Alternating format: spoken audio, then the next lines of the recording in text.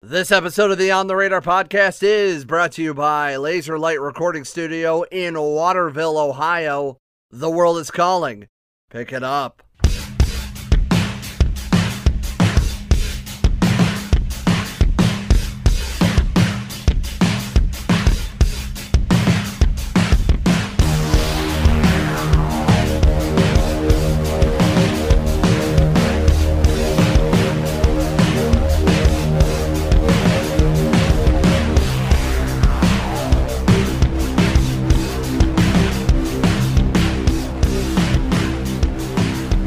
Hello and welcome to another great episode of the On the Radar podcast. This is a podcast that features music and studio performances and interviews from a Midwestern perspective. My name is Peapod. Final episode of this crazy year that was 2020, but I'm very excited because not only we've had one band to return back to the podcast in full, but now we have another great act that they were part of year one of this phenomenal podcast and project, and I'm very excited to bring back a couple of the members of the current incarnation of Tree No Leaves, and I'm very excited. And Dustin is joining us back here again for the third time on the podcast. You might remember Dustin from the very first time Tree No Leaves was on. He was part of the second ever Mixed Signals, and you can find those episodes wherever you get your podcast from. Dustin, welcome back. Thanks for joining me here once again. Hey, it's good to be here. Yeah, third time's a charm, hopefully, and I'm excited to talk about this strange year and the album that we've created within the context of that year. So. Absolutely, and while his video says Vladimir, which kind of gave me a little bit of like a moment, I'm just like, wait a tick. We use this for my son's trumpet lessons. Oh, okay. So perfect. Yeah. So anyway, my name is not Vladimir, although that is a pretty sweet name, which is why we. Yeah, it is a good choice. It is. I'll have him introduce himself to the band. Vladimir? No, wait a minute, me. Yes, you. My name is gotcha. My name is Steven Guerrero, and I am currently the bassist for Tree No Leaves. Yes, what's always great about Tree No Leaves is, and we explored this, is like Tree No Leaves have had so many incarnations, and much like a tree itself, as it grows more branches and branches out to different styles of music and different members that come in and out of the band. And while every member is always welcome back into the current incarnation, this current incarnation is very interesting. So Dustin, and since you are the main root of this tree, and that's enough arbor puns for the night. Can tell me a little bit about this current incarnation of Tree No Leaves as we are in the day of the recording of 2020. At the moment, we in many ways are a 5-piece, but towards the end of our run of 2019, we became a 4-piece. Really, at one point, I think we were almost a 7 or at least a 6, and so we were playing a lot of live shows, extended sets, more kind of improvisational jam band stuff. Not that we were just doing that, but that was the focus of the band pretty much for the last two years since Prophet Holographic came out. And so through doing some of that, we learned a lot about each other as a band, who sort of was capable of doing some of those things, who wasn't, and just sort of creative differences in some ways. And so which brought us to really Steven joining the band in the midst of sort of 2019. I've known Steven for years, and sort of he kind of came in and just sort of does what he does with, he has this amazing solo project, Flat Earth Agenda, which we can talk about for sure, but he kind of came in and just kind of filled the void that was there. And so with his style, and really Garrett, really with the saxophone becoming such more of a prevalent part of the sound, I think that's really what's different about us now. And so, a lack of guitar, but really, for me, I'm also more keyboard focused. So it's really keyboards, bass, saxophone, and drums now. And so we also do a lot of world percussion with Billy Gruber playing with us, and JB Staball on drums, and Garrett Tanner on sax. That's the latest incarnation. And so this is also cool to make a record right now that we're working on, that this is really the version of the band that exists. And so the whole record was made with that sort of version of the band, and sort of, we'll be excited to play this stuff out in the future. So I think that's the most unique thing about us now, is sort of being able to create something in together, which we'll talk about more, which I'd love to. And as we dive into more of the new album, before we get into that, Steven, kind of tell me a little bit about your background. For those who may not know who Steven is, Steven is a very accomplished bass player.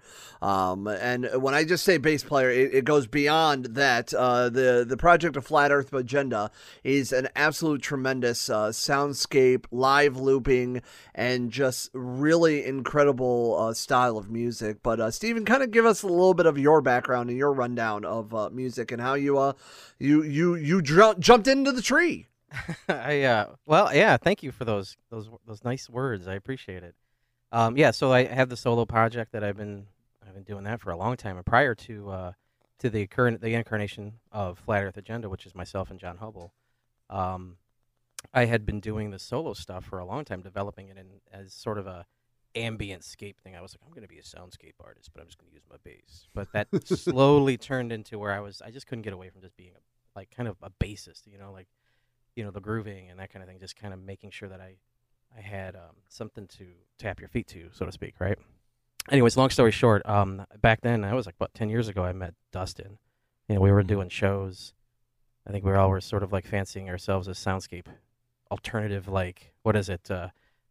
soundscape artist or whatever that was. What was this, like an experimental music scene that was happening at the time? I think Jake Hildreth was part of that thing at one point too. So long story short, that was something that sort of developed into everybody kind of making their own headway, their own projects. Trino Leaves came out of that. I remember coming over to your place and doing a show at some barn with you and just Sarah at the time. There wasn't even like a full setup. I hadn't had a drummer either at that point. So I don't know. Fast forward, here we are. I get a text from them to fill in for one day, and I was like, yeah, sure, I'll do it. And I was in Canada at the time, and they were like, yeah, and I can do it. And they were like, well, we already got somebody, and I was like, oh, that's fine, that's cool. And then 2 days before the gig, they're like, hey, that guy fell through. Here's 8 songs to learn. 2 days, okay. 8 songs, let's go. And so that's exactly what happened. Yes, that's sort of what happened, Yeah. But yeah, so I just kind of brought my giant motherboard of a pedal board, which is a bit of an ostentatious experiment thing. Really, it's just ridiculous. It really is. I've seen it live. It's dumb. It's really it's an exercise in I don't want to say narcissism, but I'm just like, hey, that pedal would be great. That would be great, and I could use it for this thing. Well, then, long story short, I'm carrying around a pedal board that weighs more than both my basses. It's ridiculous. So I brought that along and just sort of incorporated that. Since there were songs that had guitar in it, and we were playing these shows without it, it seemed to be able to take up that space. I was able to utilize a lot of those effects to kind of just come in and fill that place up. I guess that's it. It's pretty simple, really. Yeah, for me, the uniqueness of Steven was really, at the end of the day, he was the first bassist that we've played with that really utilized pedals and was more interested in layering and sonic stuff, where predominantly all the other bass players before really just plug in and go. It was kind of a joke that, like, when I'd show up with all my gear, they would just be standing there looking at me like, let's go. And I'm like, you just have an amp and a bass. I feel sort of like that's like you're kind of cutting it short, but not really. It's nice to have a sound from the bass that isn't predictable at all times, but also carries that low current that's really important for this band. It has been for a long time, Yeah, and it's not to say that that's not like an important part of music either, or even to like down talk previous incarnations, abilities. Everybody was fantastic, So I don't mean to sound like that. When I say it was pretty simple, it was sort of like I just brought along my pedal board and started pressing buttons, So for me, it was sort of like, this is what I did, But no, man, everyone else did really great prior to all this. So I was actually pretty honored that they even asked me. I just kind of figured I was just going to be a fill-in. It's kind of crazy because Trino Leaves, like, at least in this area, if we go a hyper local in the Northwest Ohio region, it's always been like this legacy act. If you look at the span of the Midwest, Trino Leaves is almost on like that curvature on the outside, while this area of the country concentrates a lot more on like your metalcore, your emo. You're not seeing a lot more. You're not seeing a lot of jam bands. You're not seeing a lot of like soundscape. So like Flat Flat Earth Agenda and Steven's project and Tree No Leaves kind of is on those that outside looking in realms of music, but it all still fits well, and it all gathers everybody in. And coming into this new album, it was something brand new, because I remember, Dustin, when you reached out to me and say, we have a new project in, and it's more of not like, it's very centered. The Eyes of Xylem. I believe I'm pronouncing that correctly. Maybe? Correct. I'll go with that. That's how I've been saying it. So it could be wrong, but we're all saying it wrong, which I'm okay with. So. All right, sweet, cool. I've said it wrong. It's all the Eyes of Xylem. Yes. Yeah. And this is it's a very story driven project and idea and everything. So we'll dive into that, because that's what we're here for. So what's this idea that you've brought to the table, Dustin? I think over the years there's always been a want to be more narrative driven or story driven within music. I think lyrically that's something we've done a little bit of, but there's never really been a continuity or a true sort of commitment to it. I think a lot of artists, when they're writing songs, will at times jump into story driven stuff. Certainly country music and hip hop and things, there's a lot of that, and rock music does it as well. But I think there's it is a commitment to sort of say everything that you're going to consume is within the context of this story and these characters and really world building. And I think that's something, I'm a huge comic book graphic novel person, really, and that's taken hold of me over the last 5 years, really. So I've almost been like experiencing this whole new world that I wasn't aware of, and so that really influenced a lot of the songwriting and seeing things on a visual end. And really the thing that changed this record, besides the songs, was meeting Andy Thomas, who really was a coworker of mine before the pandemic hit. And so we sort of shared this bond of music and certainly comic books. And sort of, I had this idea when we were as a band just sort of riffing about it. We had some ideas for chord progressions after we stopped playing. And I was like, I really like to do something that's sort of a comic book, but it incorporates the music that we're doing now, and it sort of forces us to be very focused in what we're trying to accomplish. And so I think the band was into it. And I had sort of a night where you sort of have this sort of stream of consciousness where the whole story came to me, and I just wrote it down on a piece of paper. It was actually, you could barely read it. It was sort of like this scribbled thing, and the paper was far too small, but I had committed to putting the whole thing on there. And so it was upside down and sideways. And so I did that, brought it to work, and did that in the morning at work because I was committed to it. I mean, maybe this looked like I was working, but it wasn't really working, sort of, sending emails, but working on my mad scientist idea. But I did that and sort of pitched it to Andy, and he was sort of 100% into it. And so he had never really done anything like this, other than he likes comic books, graphic novels, and I liked the work that I saw. It sort of had a minimalism work to it, but also he was very into characters, which I thought it would only work if we did that. So that's how the story started. That's really what was unique about this. Again, we've tapped into some sort of ideas like that before, but every sound you hear, all 8 tracks, every song has its own unique artwork, and it's going to be a book too. So it's a tangible thing that you sort of can hold, which is unique to what we're doing. And each song kind of has its own feel. Like they're pretty distinct. They are. Yeah. So, yeah. I don't know. I didn't realize you heard. Yes. I thought maybe just, it kind of runs the gamut. I mean, there's even, like, Brother Rain was one of those songs that, would try to make it monstrous almost in certain ways, and tried to make it sound like it was larger than life, and that was really difficult to mix and really difficult to sort of, get that down, with the amount of, the type of distortions and things that I was using on the bass. It took on a whole feel that was just, it made sense in terms of what Brother Rain, represents, and the cosmic entity that this thing is. And I was attempting, we were attempting to kind of mimic that or make that part of that song. And I think we got there. I think we got pretty close to that on that particular song. That's my opinion anyways. Yeah, there's a lot of characters. It's interesting to write a song about a character too, and sort of, sometimes you'll name someone in the song and you reference them, but we did a treatment where we sort of laid out characters, who they were, what they looked like, some of their tendencies, and so I think that helped everyone know where I was coming from lyrically, and certainly sonically have an idea. I mean, I think there was fun stuff with Garrett when we were recording the saxophone where I was directing him live and being like, I was like, the characters are teenagers right now and they're just really angsty. And he's like, okay. And as he's playing it, sort of giving me feedback in the moment. And I think that was really interesting. I hope for him to sort of have more guidance as opposed to just, we can do whatever you want here. And I think that was cool for us. And so, but yeah, every song is very unique, and I think that's just from frustrations and mixing it and stuff like that too, because every song is dramatic. We did a lot of electronics, live drums. There's layering, different types of keyboards and stuff. Steven uses a different bass tone, depending on what the song is needed with too. So that's it's not you can't just put one plug in over the whole thing and go, sort of. And it was interesting too. And I'd say interesting. We were kind of backed into a corner. I mean, a lot of bands I think were really this year. We really couldn't have access to.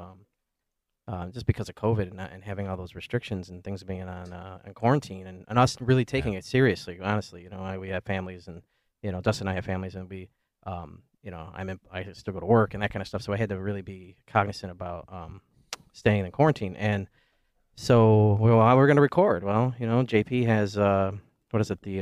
Not 808, but an Octapad. So essentially all the drums, the main drums on everything is essentially that Octapad that we were able to kind of utilize, and that was probably one of the hardest bits to kind of like make work. But I think we did it. It was interesting. So basically, we kind of worked it in isolation, and then just were sending tracks to each other and being like, and having constant conversation about parts here and this and that, and what worked here, what levels were there. I mean, we've had several incarnations of these songs, and I think what we arrived to is a really interesting mix of tunes. It's really interesting because, I was listening to it, and I got an early preview of it before we started tonight. And after just one listen through, I got enough of the feel of like what we were trying to get through and what was trying to be displayed in the songs, with more when the album releases, and everything, and more deep dives into it. You can kind of feel and flesh out all the stories and everything. But the one thing that I immediately, when I was done listening to it, I immediately messaged Dustin and I went, this is very jazz-like. And his response was, it's the first album we've ever done without a guitar.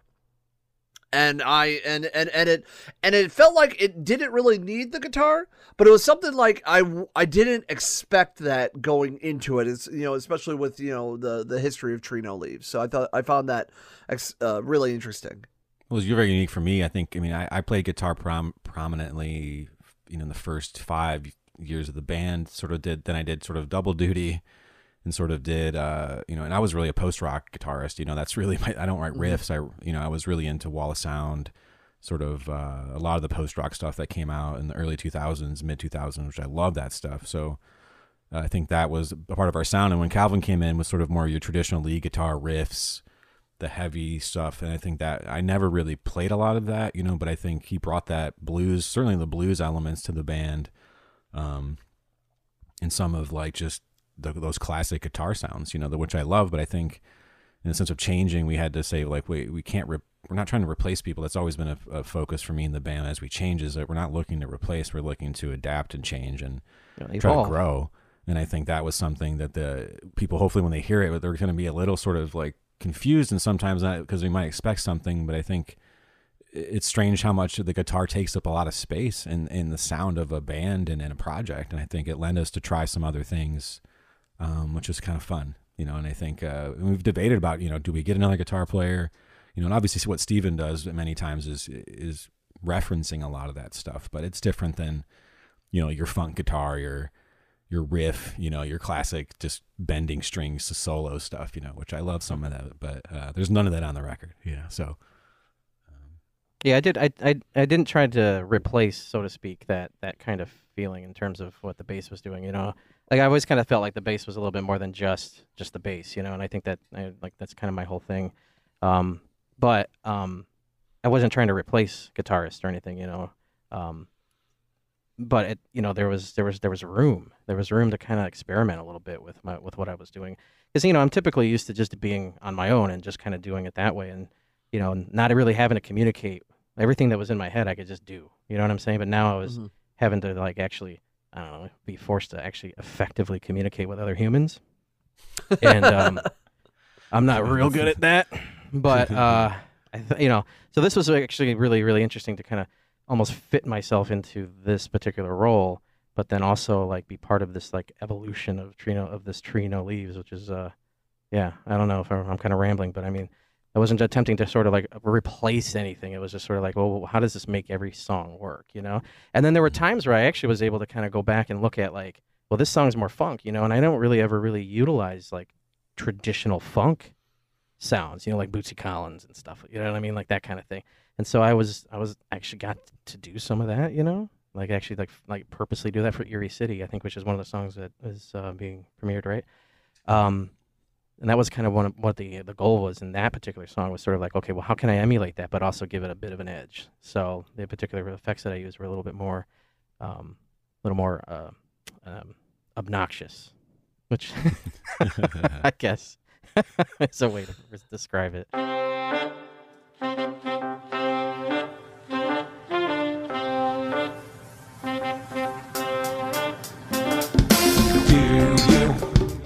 The monsters of the Erie City, baby, I'm crazy. Do you want to run through the streets? 'Cause lately shit's getting hazy all the time. I don't wanna waste my time trying to stay alive. The wolves are knocking at the door, don't have to be afraid anymore. Will I waste my time trying to stay alive? The wolves are knocking at the door, don't have to be afraid anymore. Do you see right through me with your tinted glasses? Baby, it's rosy. Do you hear the bang bang on the city's drum lines? Let's join the party, fall in line. I don't wanna waste my time trying to live alive. The wolves are knocking at the door, can't hide in the shade anymore. I don't wanna waste my time trying to live alive. The wolves are knocking at the door, can't hide in the shade anymore.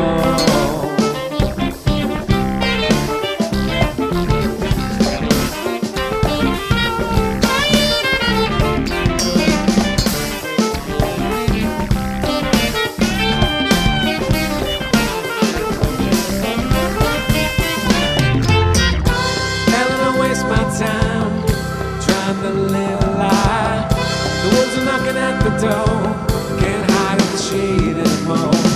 I don't waste my time trying to live alive. The wolves are knocking at the door, can't hide in the shade anymore.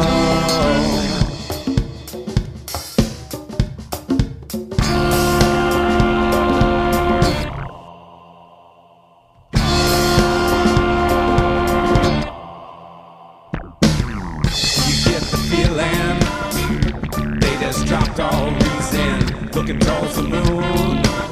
Think a time will come too soon. Do you get the feeling? They just dropped all reason, looking towards the moon. You think a time will come too soon. You trigger fingers and one more war. Think a time will come too soon. The bonfire on the floor. Think a time will come too soon. You trigger fingers and one more war. Think a time will come too soon. The bonfire on the floor, the bonfire on the floor.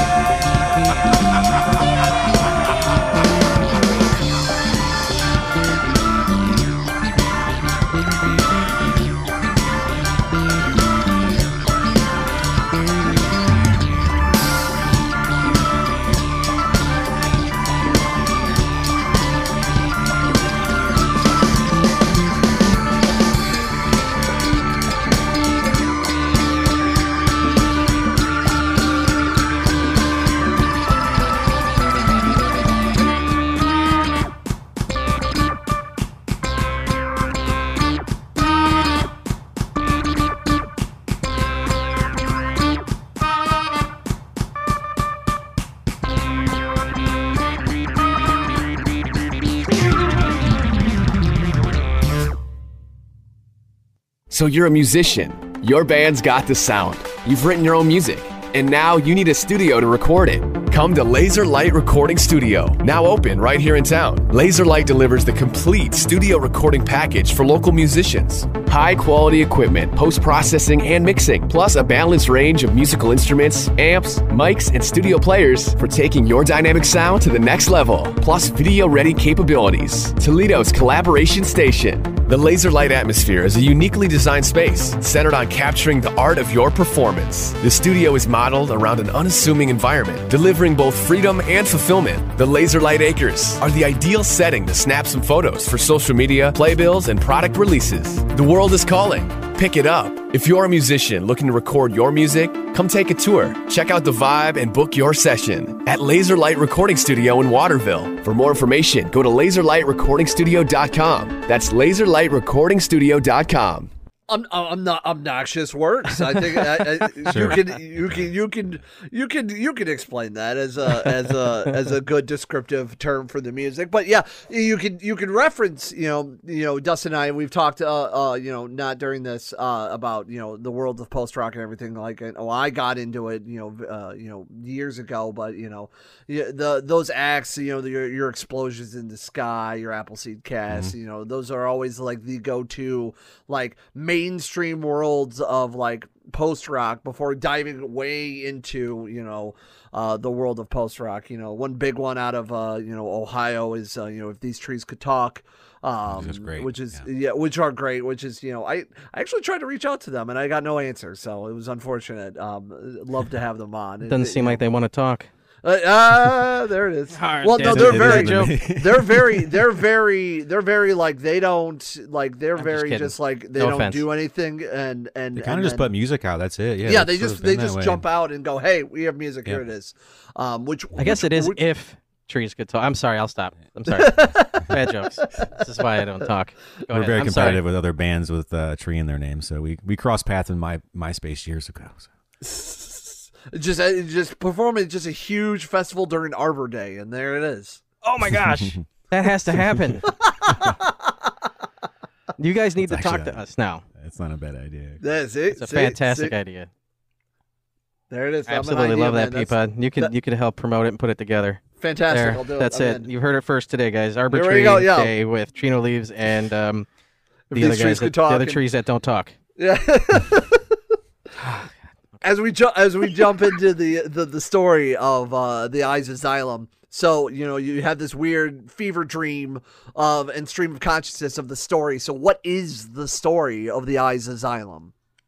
To sort of like condense it sort of gets into like it's about perspective and the varying perspectives that we all sort of encounter, and sort of the eyes are sort of the play on sort of the various perspectives that we all experience the same events through. And I think my idea was to split those into two characters who experience the same story but differently the whole time, and you're sort of trying to experience both of their perspectives through the story arc. And I think I was trying to that's something I can relate to even with my personal relationships with people, where many times you hear the same story and you both hear it a different way, or you experience something that was the same action, but you both thought something else happened. And I thought it would be interesting to try to dive into that and how it would affect someone's experience through a lot of things, which is in sort of ways, this is sort of like they're birthed. They're an arranged marriage. They're sort of thrown into this sort of thing right away, and they just sort of go in a car and drive to the city and then just go. And so there's a lot of ideas of rebirth and sort of obviously the tree, there's a lot of things there with relative to the shedding of your leaves, and we played with those ideas through a lot of characters and things like that. But I think the eyes, it comes into perspective, and I think that's something the band that's been a theme that I've at least gone through with a lot of the lyrics through the years, is trying to understand reality and the varying perspectives on it. I think that's like a big theme for us. And the artist, Andy Thomas, really, at the beginning, it was kind of a hard thing to sell him. I think some of the treatment I wrote, he kind of would stare at me and be like, I don't, it's like a dog sort of, doesn't understand what you're trying to tell him to do. But then at one point it just made sense. And so I think it was really cool to work with him and not feel like we were confusing each other. Like, it was a really good back and forth with an artist. And many times I just sort of hand it over to the artist and let them do anything they want. And so there was a very rigorous sort of editing process of getting back and analyzing things and making sure every graphic and every thing that you see was important and help push the narrative, because it's sort of like a song where you don't want any wasted space, you know. And I think hopefully people, when they experience the record in that format, can also want to go back to it and maybe try to learn more of the story through a second listen or a third or something like that. Yeah. So a bit of an audio Where's Waldo or something like that, you know. There's a bit of a, like, yeah, it's kind of follows that Joseph Campbell story, you know, the hero's journey kind of story structure. You know, there's the underworld they have to face, and that's Notion to a Knife Fight. That's like where they kind of go through this troubling time, and then they find themselves faced with Brother Rain, and you know, and then there's enlightenment, and you know, there's everything. It's a kind of it touches upon all of those particular notes. So it's very much mythological in that way. It follows that kind of old form storytelling. And a lot of borrowed themes, borrowed icons, things like that. You know, there's also the anthropomorphic aspect of it, where everything sort of, I mean, when I committed to make Tree People, I felt like, well, I'm going to have to make other things people like or human like. And I think that was really fun, again, to world build, because I think for us, this was fun to do something that we'd like to do more of. And sort of the story isn't over with this record. It's sort of a two-parter, which I think is something fun too, where it's different to approach something almost like a film, especially now when people don't have the attention span as like they used to and stuff. So it's almost like trying to build a collection of 30-minute pieces of music, which is like TV show oriented. I think that was something I definitely was intending with the experience, to keep it about a 30-minute story and see if you want to do more, we're probably going to have more of it. So it's not, you know, uncommon that the world of comics and the world of music have come together. You know, your Coheed and Cambria, you know, Gerard Way and his numerous projects in the comic book world, you know, with the Umbrella Academy, the Fabulous Killjoys, you know, the ideas of music and comics and art all blend together, and it's very, you know, you see the visualizers and you see the visual aspects of like music videos of a concept of a song and everything. You can see artists, you know, put out music videos that are, you know, world building that way, but the idea of world building within the music is, you know, is not too uncommon for the casual ear. So when people dive into Tree No Leaves at this point of the Eyes of Xylem, do you think that this will be good for new listeners? What about, you know, continuing people? Absolutely. For everything? This is just like a new chapter, another chapter that anybody, much like getting into the comic books, you don't know where to jump on or jump off or wherever. So, you know, if you're new to this world, you can jump on to this point. Absolutely. Yeah, I think that's a good point, is that sort of this would be a great place to start, because in many ways we are starting over, especially with COVID.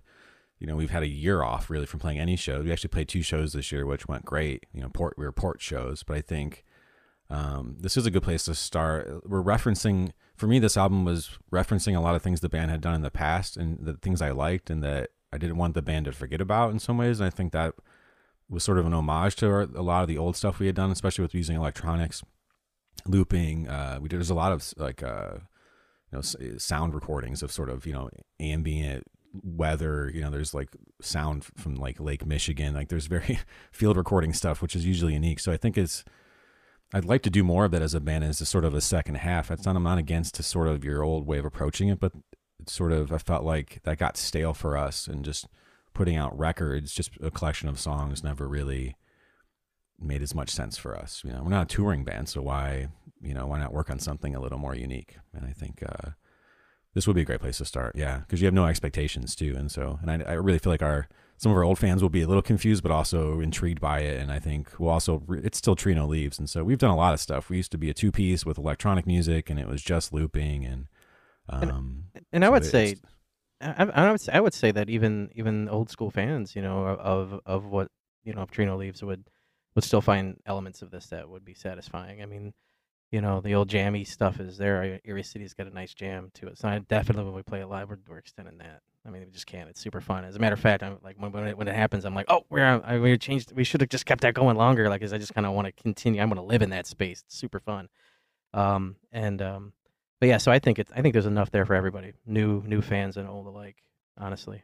Yeah, I wanted to write stuff that kind of, again, calls to that, to say, hey, we do have these improvisational moments, let's give this song that treatment and and have it make sense within the context of the story too. I think, Erie City, the artwork, there's actually a dance going on, sort of an old ballroom, and we're the band in the background, just sort of locking into it. And I think that's something that, again, everything had a reason. There's a reason why we're jamming if the sax player is playing things that are off kilter but still work, it's because the characters are in a place in which there are a lot of different things happening and it's confusing. And so I think and that's the point in the city where they find the trigger fingers, right? The sort of secret police of this kind of authoritarian establishment that's taking over that particular part of the city. And and there's like crashing two flames that they shoot.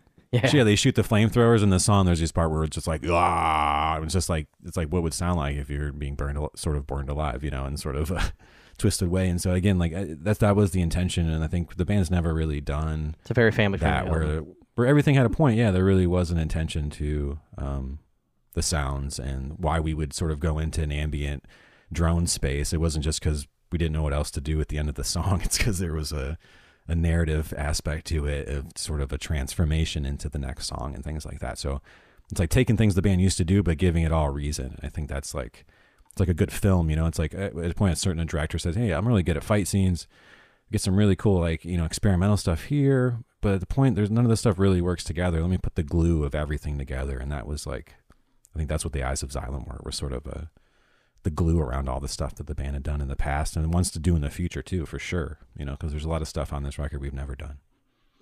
And even just the subject matter is very appropriate for this year about everybody's different point of view, because boy, have we seen a lot of different point of views and saw a lot of for lack of a better term, ugliness from everyone, and really, like, it just, in my opinion, like my belief in people and has really gone down and shaken a bit.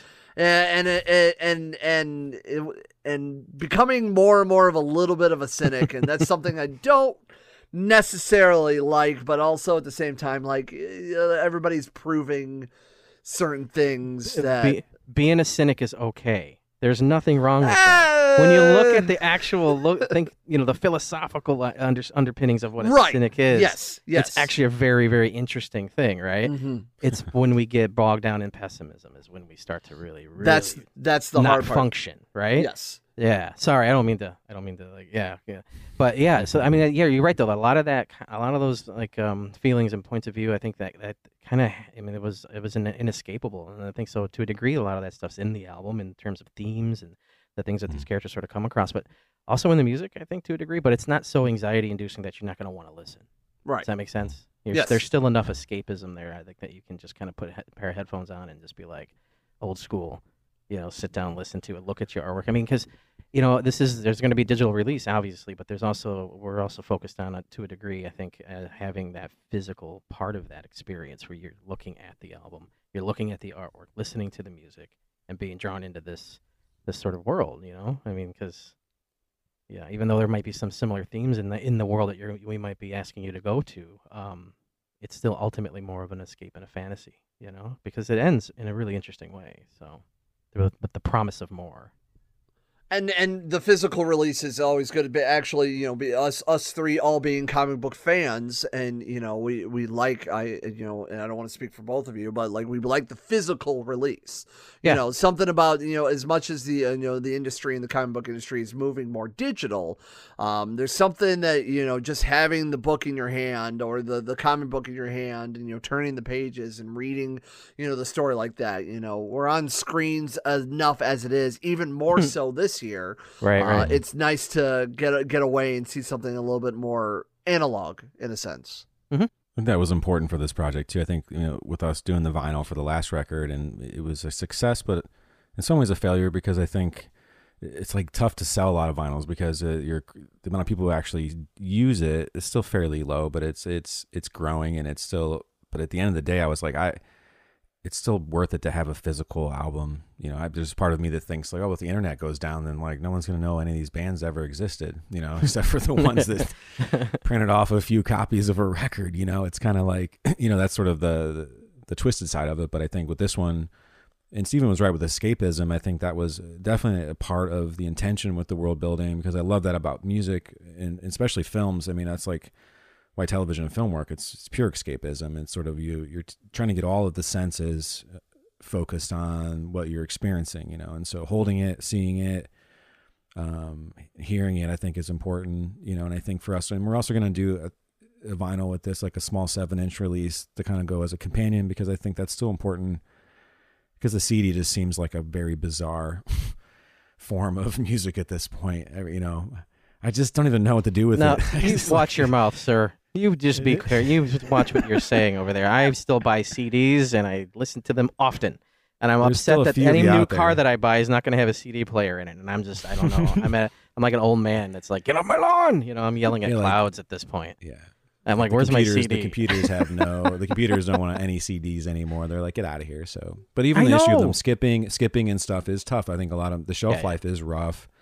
They do wear down over time, but you know, it's an interesting format, I think. But that vinyl is still, that's here to stay, it seems like. It really is. You can kind of beat that shit up. You really can. It's kind of weird. You can go to a garage sale, you rip it out, and like, it's not perfect, but it's there. You feel it, you know, and I think that's what's important. And I think for us to ask someone to spend money, I think at this point it's hard to ask someone to spend money on a digital, you know, zeros and ones is hard.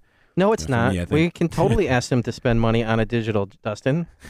We can absolutely ask them to give us their hard-earned cash for their escapism and then thank us for that. I've had 10 years of asking for people to pay me for zeros and ones. That's and okay. They've never done it. So, but I do joke about the physical release is important. I think even the vinyl, we didn't have a ton of streams of that record, but we sold a good amount of those. And I think that's sort of, if that felt better to me, that like I could, we got, 10,000 streams, but we sold 100 vinyl records or something. I just felt more substantial to me than something else. You're going to travel with those records. You might take it to your next home. You're going to be an old person with that thing. That's like, it's also part of connection of actually having a live show too. You get done playing, people come right up to you. You had a great experience. They want to take some of that. At least, that's my experience. I go to show them and take this home, So I've noticed when playing with you guys that tail end of the year there was fantastic. We did all those shows. I had a blast. I was always selling a record or two out of that thing, And I know that's usually something we do anyways, but I just thought that was really fantastic. I was like, look at that, man. Look at that merch table. I didn't have a merch table at Flat Earth Agenda. I was like, I got some CDs. You want some? And they were like, yeah, okay, sure. Like, you guys really had your shit together, man. It's all plastic in the end. So I feel like it served its purpose, and a big part of my life was consumed by CDs. But I don't know, I got Sturgill Simpson's record of his today, and I listened to it, and just like hit me in a different way. I just sort of there's something about holding it, feeling it, and then the comic books made me realize that too, because you're right, there is sort of like this weird move into digital comics too, and even digital reading, and it just doesn't make sense to me. I'll be the old man with that. I just like holding it, seeing it. I like seeing the ink on the page. There's just something kind of beautiful about that still. And I think for us to put this on a vinyl and to have it printed is really like, I like that feeling. We went to the vinyl factory in Cleveland for Proper Holographic, and seeing it made, it was just sort of a very kind of spiritual experience when uploading it to Bandcamp is not the same. No, I guess it's not, is it? You're not going to a cathedral to do that. Although maybe that is our future at some point. We will go upload parts of ourselves to divine with whatever constructed nature we have for ourselves. Yeah. Cathedral release.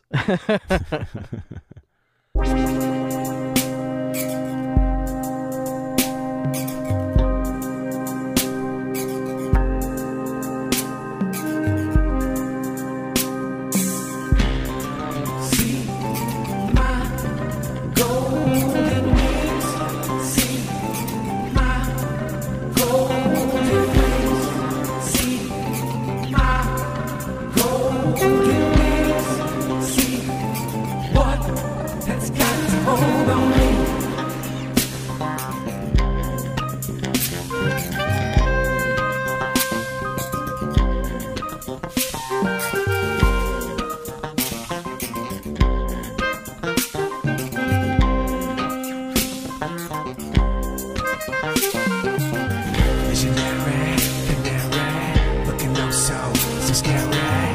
Did he eat from the berry, the willow tree, of the apple tree? Visionary, canary, looking oh so scary. Did he eat from the berry, the willow tree, of the apple tree? Believe us, you take the sky from me. I'm flying oh so high, and never question why. I'll never question why.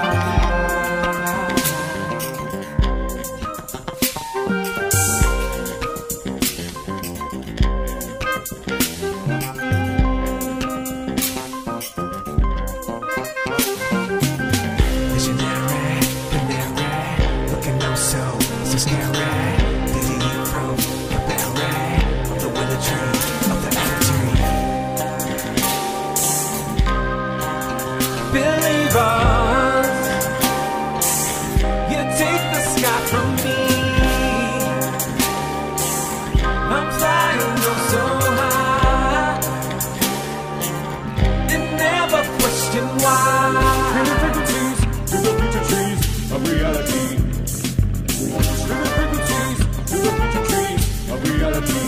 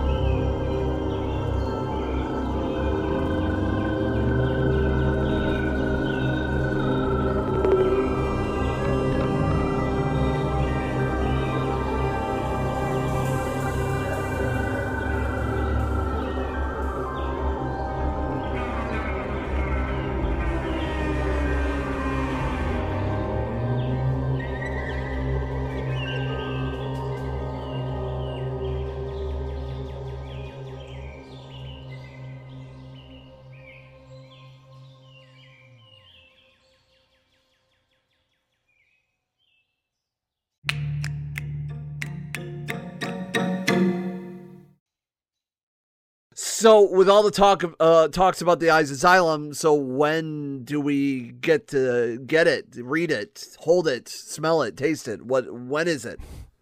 I think that's still kind of a tough one to figure out for us. I think, this show will really be people's first real experience with hearing some of the new music. And I think that was important for us to try to be a little more creative with how we release stuff and sort of build awareness. But I think with us wanting to do the physical release, there's a little bit of time left, but we're not far off. So I think we're probably looking at like very early next year would be ideal. Yeah, we're basically we're basically at the end of recording at this point.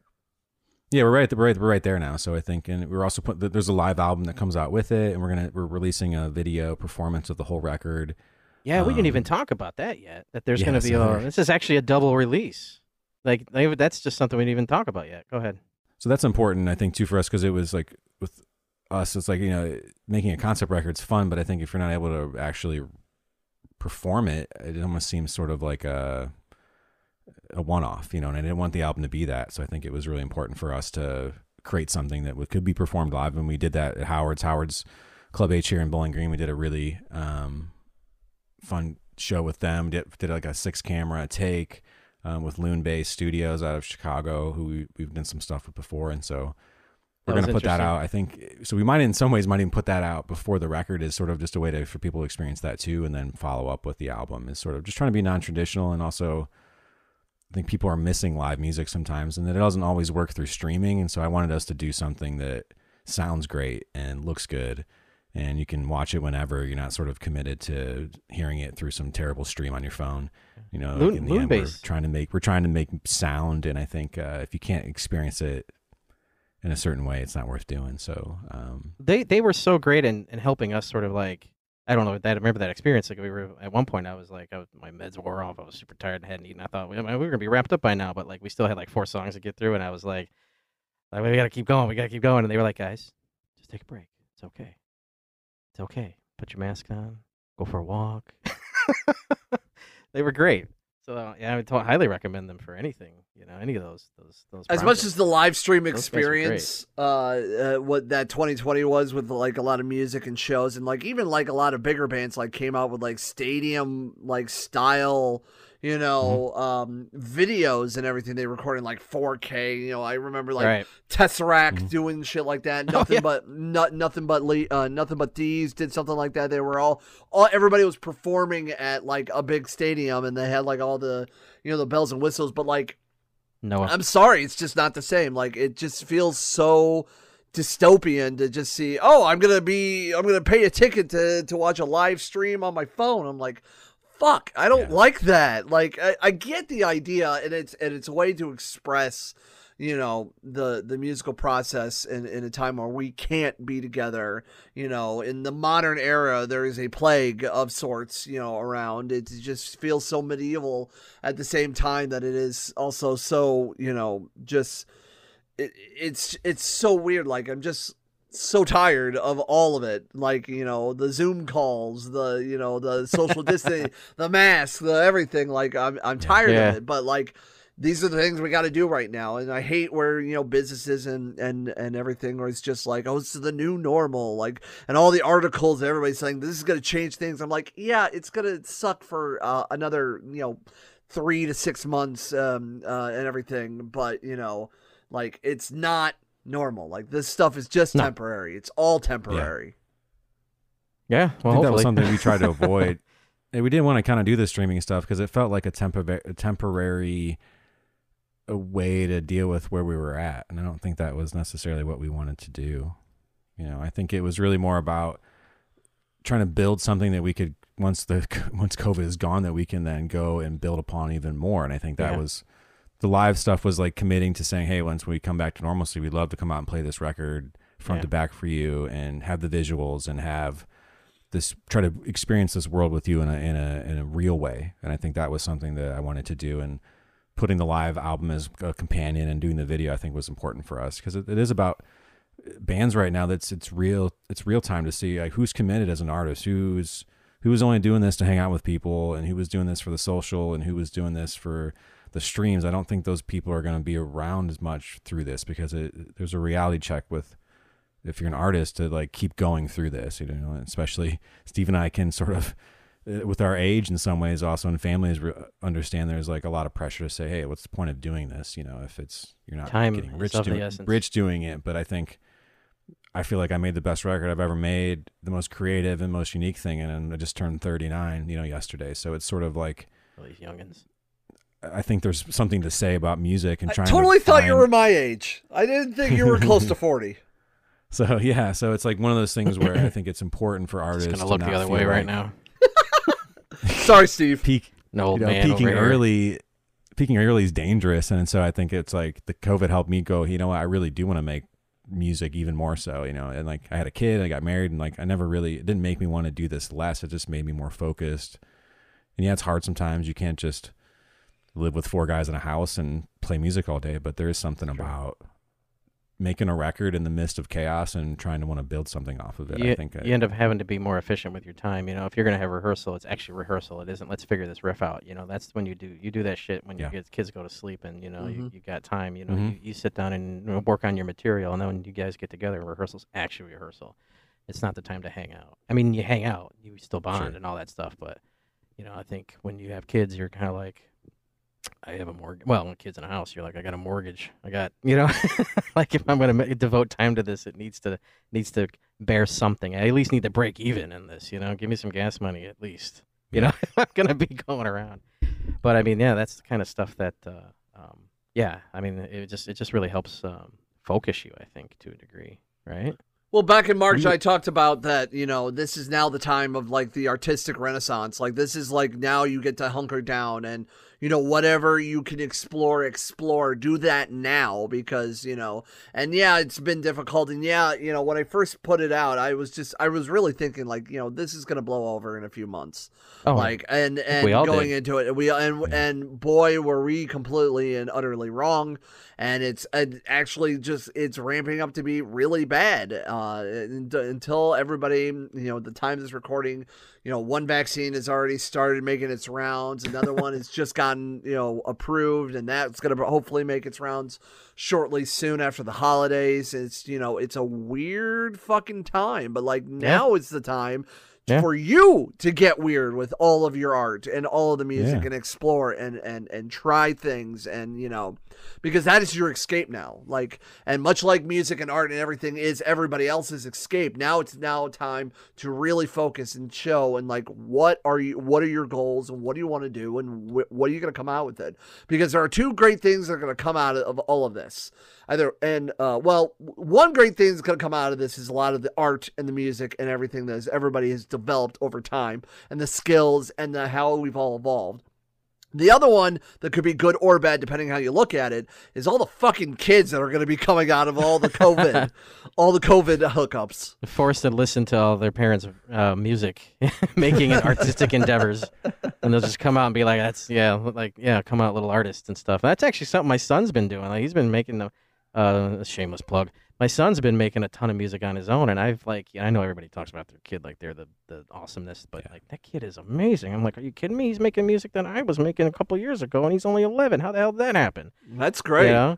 It's really something. He's on Bandcamp, and on what's it? What's the other one? What's the other one? All the rappers are on SoundCloud. Yeah, yes. He's on. Yeah, he was. He did. I got a SoundCloud thing. I was like, what? To be on there, though. That's about. Well, he's got this whole Icelandic personality thing that he's doing. He's really into Sigur Rós, and so like he's that and then Tool, But like, so anyways, this isn't about his music. I apologize, but no shit, go off, man. I like it. No, yeah. So yeah, he's he plays everything: drums, keyboard, everything. He sings, all that stuff. He's got basses, of course, and he's got guitars. But long story short, I remember like he would disappear for a couple hours, and I knew where he was. He was in his room, but he came downstairs. He was like, "Hey, Dad, I gotta listen to this song," and I was like, "Oh, okay, let me hear about it." And I was like, I was floored. I recorded it on my phone. I sent it over to the band, and I was like, "Hey, let's steal this. This is a really good riff." I was joking. I'm joking. I didn't actually say let's steal this. But what I did do is I was like, I'm really impressed, dude. Can I play bass on it? And he was like, yeah, Dad, I guess you can. Sure, Dad. Oh, my dad's in the band with me. Oh, yeah, God. I know, right? Yeah, I was like, yeah. Like, I'm going to totally embarrass you with my fretless playing, but that's all right. Sorry. Anyways, a side tangent. I apologize. But yeah, I mean, it's sort of something that that comes out of having, your kids being around you, watching what you do, and, you get to, and I think, I don't know, this is something that everyone's had to deal with, is be home with their kids, have to watch them, learn online. Some of us are still working from home, doing all those Zoom meetings and stuff. And so, in our downtime, we were able to kind of make music and just kind of, so my son's been watching this whole thing unfold, and then suddenly started making his own music too. So in a way, this whole album process is sort of, like you're saying, it's influenced the next generation in certain ways. No, that's awesome. I sort of just now hit me sort of, I mean, I have a 4-year-old son who's sort of, I've been recording this thing in the same way, sort of, where it's sort of, it didn't hit me like he's over in the other room playing a game or sort of, but he'll walk in and I'm just recording vocals for the record. And I think that's pretty awesome to normalize that, to where your family just thinks it's normal to be in the basement working on mixes and recording stuff. I think that's beautiful. That's what your dad's doing at night. He's not like just watching football or something, it's sort of interesting to sort of create that lifestyle, especially in COVID has lent itself to do that. I've been unemployed since March. And that's the longest I've never worked, since I was 16. And so it led me to do things as an artist that I could take some chances and try stuff and be critical to your work too. I think there's always a rush to get your music out, to get your art out, because there's not enough time. And I think this record is different, where there was definitely not a rush with this one. And I think that's rare for artists to have that time to not feel like they're rushed or they need to go out, play shows more. We couldn't. So, I think that's pretty interesting. For hopefully a lot of other artists will also be inspired by that, because they have the time to, reflect on their own music. why they make it, and if they want to keep making it. And I think that's the beautiful thing is because, as much as we hate to see all these like venues and people can't tour and like a lot of people make their living on the style of music, but music is still existing. Like, don't get me wrong. And this will be an unpopular opinion. The world of sports have become more and more like, I just don't give a fucking shit about sports anymore. I think just the idea of just sports in general, and like how society views athletes or something, because you're really good at running, you're really good at jumping, you're really good at catching things, therefore we put you on a higher pedestal than the people that are actually artists, that actually put in the time, the energy, the work and everything. I've leaned more towards that world more. I'm just like, why isn't art being viewed as big, if not more, than the idea of sports? And it comes down and that's why like something like this is good in the sense of like, you took away the idea of, people getting together and throwing a ball, throwing a puck, throwing a whatever, doing some kind of physical activity. You took that all away from you took the idea of being around people away from artists, and artists are still like, okay, whatever, and they keep going. If not, they thrive more into it. Kind of used to it, actually, right? And to a degree, right? Yeah. You're sort of like, well, I'm just kind of used to being over here twiddling my, with my stringed instruments and whatnot, and making weird noises. So, so I think to a degree, I'm just sort of like, yeah, it's sort of like how it's always been, really. Mm-hmm. Yeah. I don't get sports. I just don't. That's just me, though. My wife is all about sports, which is odd to me. You know what I mean? Like, because she's all about it. And I've said to her, I'm like, I just don't get it. Can you please explain? She's tried many times. I still don't get it. And I always liken it to the fact that, like, I have a band that I really like. I love this band. And then the one songwriter leaves, and the band doesn't sound the same anymore. And I'm like, I don't think I like that band anymore. But yeah, these people will go, I should say sports fans, would say, hey, I really like this team. But then when that person leaves, you have a whole new team the next year. And I'm like, well, I don't understand. Why don't you why do you like this team? It's almost like brand loyalty at that point. I mean, am I really into Scott's toilet paper? Like, so they changed their formula, and like, it's toilet paper because it's 2020. I mean, everyone's like, yeah. So that's why. Anyways, I'm kind of rambling here. My point is I just can't. That's just for me. I just have a hard time kind of like bridging. I get the idea. I get the idea of you really enjoying watching amazing athletes do this stuff, because they have conditioned themselves, and they're really amazing at what they do. Nothing against them for what they do and how and the process of it, but at the end of the day, like, I rather spend money on a physical copy of like the records behind me, right. Or the shirt I wear repping the people that I like. Oh, we lost Dustin. It's fine.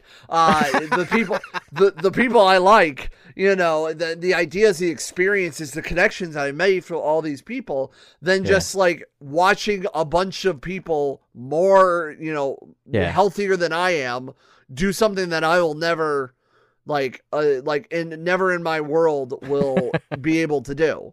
Like, I can sit here and talk and entertain, and that's what I'm good at, and dissect and everything. And maybe one day, if I get the courage up to do it, make my own stuff. But that is a world that I am always thinking and creating and putting out, and that's something I believe in, and music and everything. Like I said, if you're into sports, great, but I think this world doesn't get enough love that it should be, and it shouldn't be, and it's not considered more of an entity. And much like schools and everything, what's the first thing that gets cut always?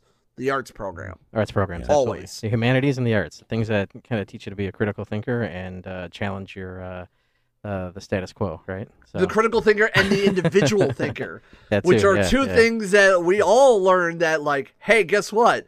Things are not great. These are the reasons why they're not great. And it's always the artists that are the first ones to tell you this is why they're not great. Yeah, we could have been telling you. We knew that. That's why we're over here doing this thing. You hear this music? You see what we put out? You know this artistic thing? If you stop for a moment and actually listen and watch and look, we've already known about this for a while. Yeah, absolutely. Yeah, that's kind of the job, right? We're sort of like the gestures, right, of the world, like the world's kings, right? You're supposed to come out there and make fun of them, right? I mean, that's kind of the point. You know, otherwise, you know, why do it, right? I mean, I suppose it's about, you know, self-fulfillment and all that kind of stuff too. But I mean, Right. yeah, honestly, you know, we're supposed to be. I think out some there ways it talking is about more that of kind a- of stuff. Go ahead. Yeah, musicians do have a role to sort of do that. I think that's something that I think if you as this like sort of an artist are deflated by your lack of streams or likes or followers, enough people stop doing it because of that, then there's not enough people who are out there sort of critiquing and changing our perspective and affecting our thoughts. And so I think there's something for people to really sort of like realize that how much of art affects everything you do. Even music, sort of like you're consumed by it at all times in the radio, TV,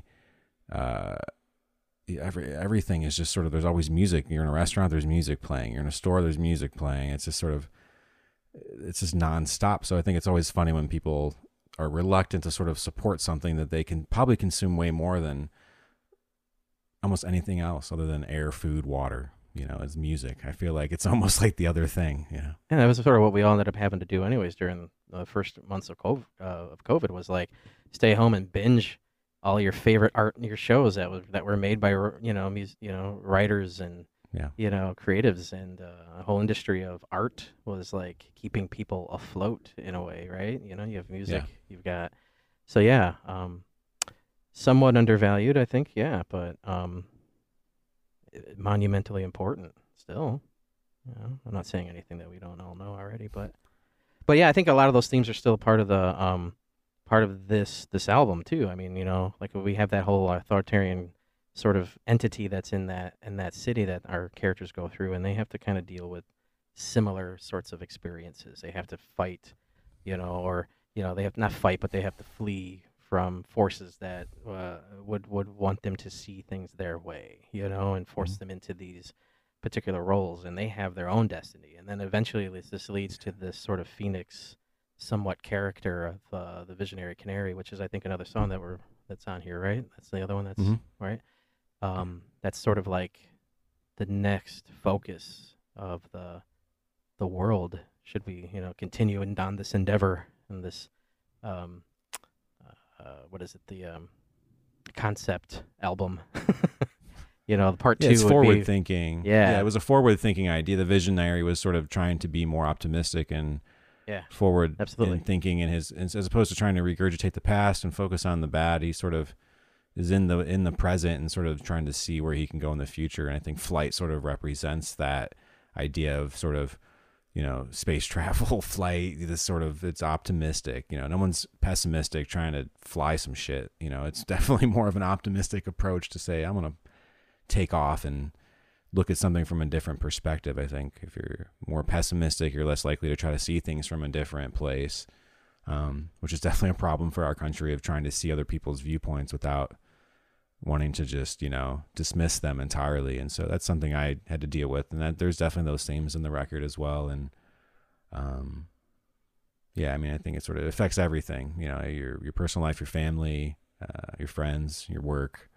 It's sort of there's a lot of that in there. And I think I don't know, I like using images to sort of see that. I think it's I was reading Promethea, which is a great Alan Moore series, and sort of there's this reference in there. They talk about how, you know, in many ways, using images to tell stories and sort of provide a context to understanding is, you know, predates words. And so in some ways we have this sort of deep connection to images and seeing these pictures and sort of like almost cave paintings and sort of trying to have an understanding of the world. And I felt like that made more sense to me than just words or just music. And it felt like they were needed to sort of explain my intention. And so, especially with children's books too, I noticed I've been reading a lot of kids' books with a 4-year-old. So it was sort of like, if you pick the thing up, you're like, this could be a kid's album. I don't know.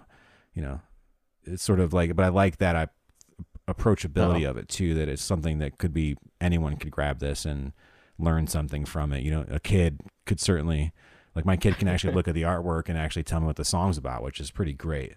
That was like a test, you know, like, can a 4-year-old tell me what the heck I'm trying to convey in this art? You know, and Andy, you know, if me and Andy think it looks cool, but a 4-year-old has no idea what you're trying to say, I think it's like a good test, you know, to say if Yeah, if a 4-year-old gets it, I hope he got it. The idea, well, the child's mind is just such a crazy, beautiful thing. Honestly, Yeah. as Yeah, it someone really who has young kids in and out of my home constantly, with family members and everything, like just seeing all the brains develop and developing their own personalities and stories and ideas, and without barely any push, but also so impressionative.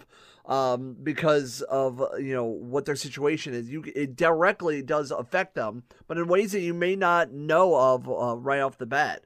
So it's crazy to witness all of that. And it's a beautiful thing, and I think The Eyes of Xylem is going to be something very interesting that people are going to have to check out when it is ready to come out, hopefully in 2021. Gentlemen, you guys have been great. This has been phenomenal talks, and it's so glad to connect with both of you again. I'm glad both of you are doing well with everything. If we want to get in touch with Tree No Leaves, how do we do so? TreeNoLeaves.com. Everything's sort of there. That's really the best place to follow us. We're on Instagram and Facebook, YouTube. We've been doing music videos for a while, and so right now we're pushing to put something out, ideally towards the end of the year, with some video to help sort of give people an idea of what we've been up to. And if you follow us there, you'll hear about the album. So we'll try to remind you. But yeah, really, I would say within the next probably 6 to 8 weeks, we should have stuff ready. Oh, absolutely. And ready to go. And I think that'll be really exciting for us. And so if you're interested in the album and you want to check out some of our other work, yeah, Tree No Leaves is the place to do it. So. Yeah, of course, and we're honored that you guys have chosen us to debut a lot of the stuff. So if you like what you hear on this episode, please go and support them. And if you like anything you've heard anytime this year or since the podcast has began a few years ago, check us out on all major podcast platforms, and of course Facebook, Twitter, and Instagram at On The Radar PC. All the links, all the episodes, and everything in between at ontheradarpc.com. Gentlemen, thank you so much. And anything else you guys want to add? Nothing. Just thank you, Peapod. Keep doing what you're doing, man. Like I say, we're going to keep doing what we're doing. So hopefully we'll cross paths again. Absolutely. So. Yeah, thanks so much, Peapod. Appreciate it, man. Of course. I am Peapod, and you are you. And thank you so much for listening to another great episode of the On The Radar podcast.